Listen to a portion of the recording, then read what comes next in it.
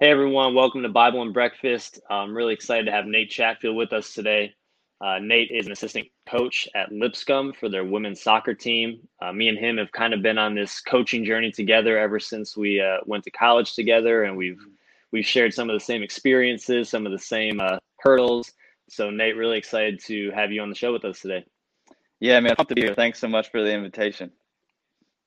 You got it. So usually on our episodes, we love to talk a little bit about God and what God's doing in our hearts, what he's challenging us with. And I know, Yeah. you always have some unique experiences, but what's God been Mm. been working it with you on?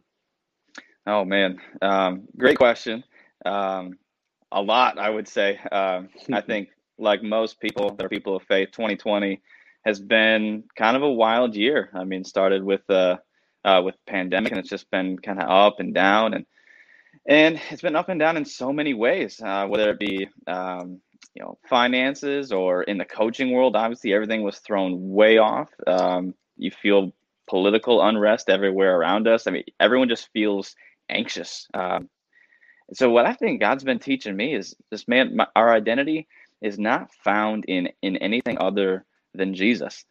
And while all these other things matter, I mean, I'm obviously you and I are very competitive people. We want to win games. We want to coach. We want to, our families to be, in great financial positions. We want, political peace and everything to be awesome.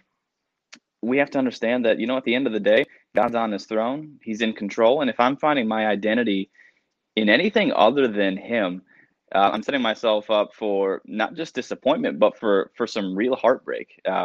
If we're setting our hope in anything that can be taken away, we will be disappointed. But during this time of just upheaval and just kind of craziness all around us, it's just awesome to know that we have that rock that we can fall back on, and he's never changing. He's the same yesterday, today, and forever. So it's such an awesome promise to be able to cling to during a time where everything seems to be in flux. Yeah, no doubt, man. You talked about, identity, and I think that's Mm. such a key thing to talk about right now, and especially in the coaching world. And there's a lot of Yeah. people who listen to this are coaches, and a lot of them have gone through the same things we've gone through. But when you Yep. were, trying to find that next opportunity, that next job. I know for myself, like as a coach, sometimes, you do feel your identity is as a coach, and it's Hmm. a wrestling match sometimes to make sure you understand who your true identity is in. But can you talk a little Yeah. bit about that, like your identity as a coach, and have you ever wrestled with, that? Yeah, absolutely.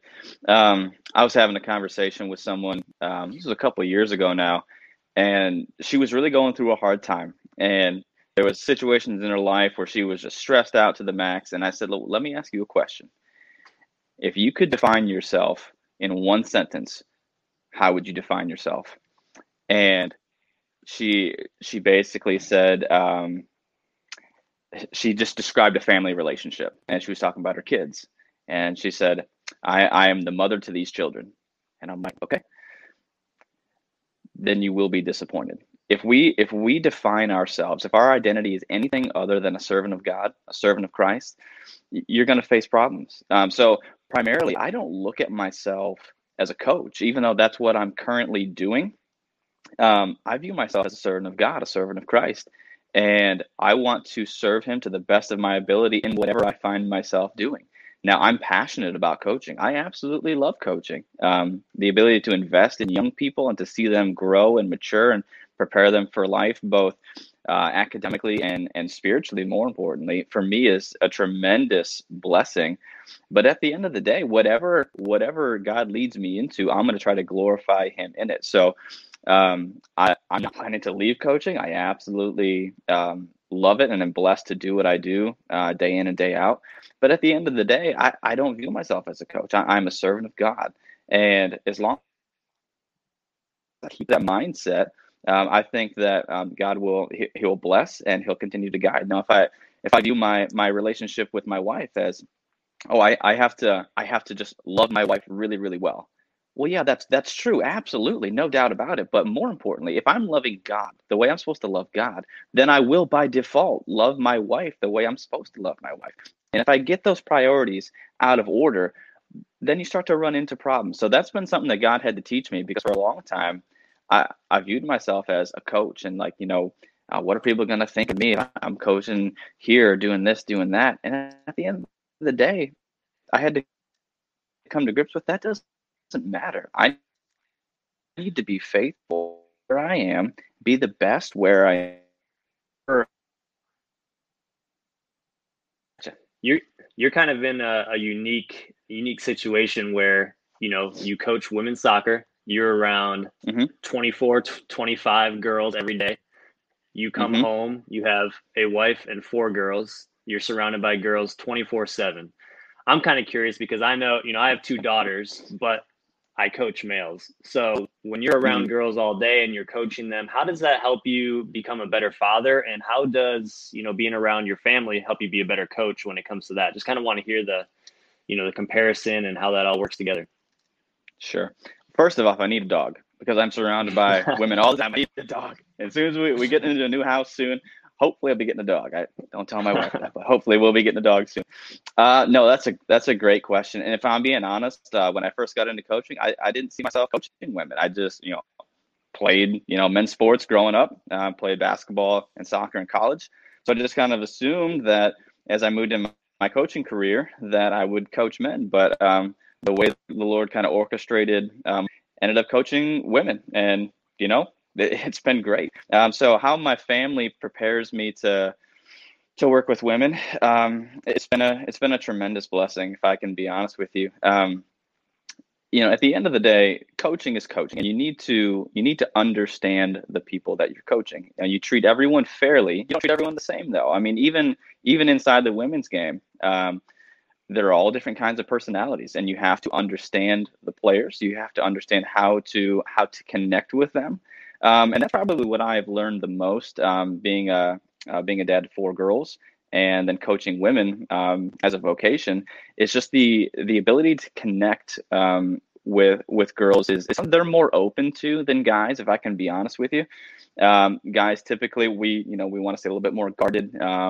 Typically have a little bit more pride, and sometimes that's good, sometimes that's bad.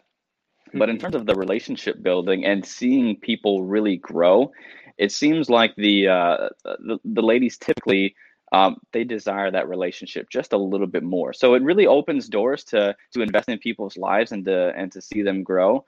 And something that I'm learning more and more every day, even with my 4 daughters. They are 4 very different young ladies, 4 different personality types, 4 different ways that I have to connect with them. I can't treat my oldest daughter, Eliana, the way that I treat my second daughter, Chloe. I mean, they're just completely different people. Eliana wants straightforward information. She doesn't need me to beat around the bush. She just wants me to tell her how it is. And I'm like, okay. Chloe, she's not like that. She's a little bit more sensitive, and you need to give her some ice cream or something before we're about to have a tough conversation. You just has to be more relational in how I approach my conversations with Chloe. And having those conversations with them each day kind of prepares me to work with girls at the college level, because you can't have the same types of conversations with certain girls. They're not in that place. You just need to know how to connect with all different types of people. And I think that's one of the skills that the best coaches have, is they have the ability to connect with people. And that's really what it's all about. If you're coaching for a higher calling, the ability to connect with people is absolutely essential. You made the jump from, you know, you were coaching high school and then you made the Mm-hmm. jump to the college level, you know, not even just a smaller college level, but Division 1. What Mm-hmm. was the biggest difference that you found coaching high school to college? Oh man, another great question. There's a lot of differences, obviously. One of the similarities is they're just people, right? I mean, we're working with young people that need to be invested in and need to grow. The biggest difference, I would say, is probably the commitment level. When you're working with high school athletes, you're investing in people, but at the end of the day, they're getting picked up from practice by their parents, and they're heading home, and they got a lot going on in their lives, and very, very few, if any of them, are planning to play college sports or sports at the next level. So my expectations of them, while I demanded excellence, was just different. I could not place a level of expectation on them that that was too high. They viewed this as a way to, a lot of them viewed it as a way to just to be with their friends and, stay active, stay in shape, and have fun. They love the community aspect of it. At the collegiate level, the expectation is we are here to compete. And now as a coach, like, you hate to say it this way, Andrew, but I think you feel the same tension. Our livelihood kind of depends on us performing well. Now we want to build relationships, but in my job description, it doesn't say anything about mentoring, doesn't say anything about building strong, lasting relationships and continued correspondence with your players as they graduate. No, kind of the expectation is that we're going to win some games and win some championships, or at least be challenging. If we were to go 0-20 this next year, I don't know how long I'd have a job. So the expectation of the collegiate athletes is that they are committed. And, in most cases, we make a financial commitment to them to help finance their education. So there's a little bit of that exchange where, hey, we're going to work really, really hard. We're going to train most days. Obviously, the practice seasons kind of go in and out, hours restrictions and so on. But the expectation is that we are going to work incredibly hard and work year round. In high school, at least the high school where I was a smaller high school, 300-400 kids. Most of the good athletes played soccer in the fall, basketball in the winter, and baseball or golf in the spring. And that was just kind of the rotation. They went through all three. And so when you pick up in season or in your preseason, a lot of these kids hadn't touched a soccer ball in 6 months, but they were playing basketball, baseball. Whereas here at the college level, we train year round. They're off during the summers a little bit, but they have workout programs and they'll be ready to go. But we train year round. So definitely, I would say the commitment level was the biggest adjustment going from high school to college in a good way. Yeah, no doubt. I think that, even just as you work with players and the players make that jump from high school to college, that's probably the biggest thing that they need to get used to is, man, this is, I don't want to say a full-time job, but it's close to a full-time job when you have the weightlifting, the conditioning, the practice, your schoolwork, your training table, taking care of your body. And it's just one thing after another. And just that mentality to shift and do that is crazy. And I think as a coach, you have to understand that. And, but no, I think that's a great perspective, because I know there's a lot of coaches who make that jump from high school to college. And when you made that jump too, I think a lot of people probably don't know this, but you came to Lipscomb without a paid position. You were a volunteer, and you tell me a little bit, why did you make that jump, and kind of how did you handle that mentally? And because there's a lot of people who are volunteers, managers, GAs who are kind of wanting to be a coach. They want to have a full-time coaching position, but just trying to figure out how to make it work. So can you just talk a little bit about that part of your journey? Oh man, such a great question. And I think coming out of college in your early mid-20s, if I can be honest, you probably weren't like this, but I was like this. I was just stupid and kind of naive to how the world worked. I'd worked hard my whole life. I had a job since I was 12, delivering papers and doing different things, worked at the golf course. So I worked a lot. And so when I got out of college, I'm like, oh, there are going to be colleges lining up to hire me. This is going to be amazing. I'm just going to waltz in. Before I know it, I'm going to be working at University of North Carolina with Anson Dorrance. And I'm like, oh, this is going to be amazing. And that's just not how it works. I was expecting things to move quickly, and they didn't. I think the disappointment is always the connection between expectation and reality. And so I was, at the beginning, I was like, man, this is going to be a little bit trickier. And when I started doing my master's degree, I took a specific soccer coaching course, which was awesome. And the instructor was a Division I soccer coach out of California. And he said, if y'all have any questions, you want to connect, here's my cell phone number. Let's connect. So I'm like, oh yeah, absolutely, I'll connect. And so I called him. We had a little interview, and I said, if I want to make the jump to the Division I level, what is the route to go? And he goes, well, 9 times out of 10, you're going to start as a volunteer, in an unpaid position. And I was like, okay. At that point, I had a full-time job. I was coaching high school, and I had 2 kids. I'm like, well, my goodness, how do I do this? How do I, provide for my family, which for me is the bedrock of my responsibilities. I have to provide for my wife and for my family. I can't do that. So I had 2 Division I job opportunities at that point, and I was like, oh man, I don't know if I can do this, because they were both volunteer positions. But I had to come to a point and decide, well, if I'm going to do this, I'm going to need to take the plunge and just have some faith that God will provide, uh, while not being foolish. I mean, you have to be careful. I mean, there's a fine line between faith and foolishness. And thankfully, and I think Andrew, you and I were in similar boats. Our wives came into a stream of income that wasn't really expected, and it's been a tremendous blessing. And so when I was contacted by Lipscomb, that stream of income was still kind of in its infancy, but we saw the potential for it to grow. Um, and so we prayed about it and prayed about it. I don't know if I've ever labored over a decision so much, but at the end of the day, my wife and I felt like this was something that God had put in our way, and we're like, all right, let's go for it.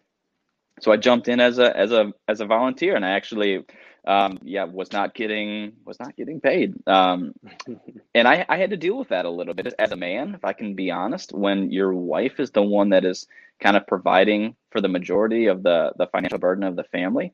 That was tough. And she and I had to have these conversations where, hey, this is going to be a couple years of investment. It's kind of like having an unpaid internship, but this internship potentially is going to lead to something that could be really, really good. So we had to work through that. And it was a battle mentally for me to say, you know what? Okay, yep, there's no paycheck coming in for me at the end of each month or every 2 weeks. But I'm going to keep investing in myself, keep growing, keep being the best I can be. And hopefully God will open doors for full-time employment. And thankfully he has done that. And we're very, very thankful for it. And I know you kind of jumped into doing something over the quarantine period earlier this year with the John Hmm. Maxwell team. And I know you kind of Yeah. went through that process with John Maxwell, who obviously is one of the greatest leaders, greatest mentors Hmm. out there for, coaches, business people, anyone. But can you talk a little bit about your experience and some things maybe you've learned and how you feel Hmm. that's impacting you as a coach? Yeah. Oh, I really, I can't overemphasize how awesome it's been. But I think you'd agree with me here too, Andrew. When you get into a season of growth, the last thing you want to do is stop. Like stopping it's like, no, I can't stop. So when quarantine hit, I'd been investing a lot in myself, coaching courses and everything. And when COVID hit, all of a sudden it's like nothing is happening. And I was going stir crazy in the house. So I started talking to my wife. I'm like, okay, how can we get better during this time? So we're reading books and we're studying and, trying to watch documentaries, not just, reruns of The Office or whatever, trying to, get better at whatever we were doing. And I knew that I wanted to become a better man, a better husband, a better father, a better coach. And so I started looking into ways where I could invest in myself. And I had heard about the John Maxwell team. Obviously, John Maxwell is very well respected. I'd read many of his books, but I didn't realize that he actually had certified speakers that could be trained under him and then use his material to build more leaders. So I started looking at it. I knew a couple people that were doing it. There's a friend of mine who's a Division I coach, and she had recently joined the team and was, really sang its praises. And I'm like, okay, well, let me look into it. So Tiffany and I talked about it for a couple of months because there was it was an investment both of time and finances to do all the training.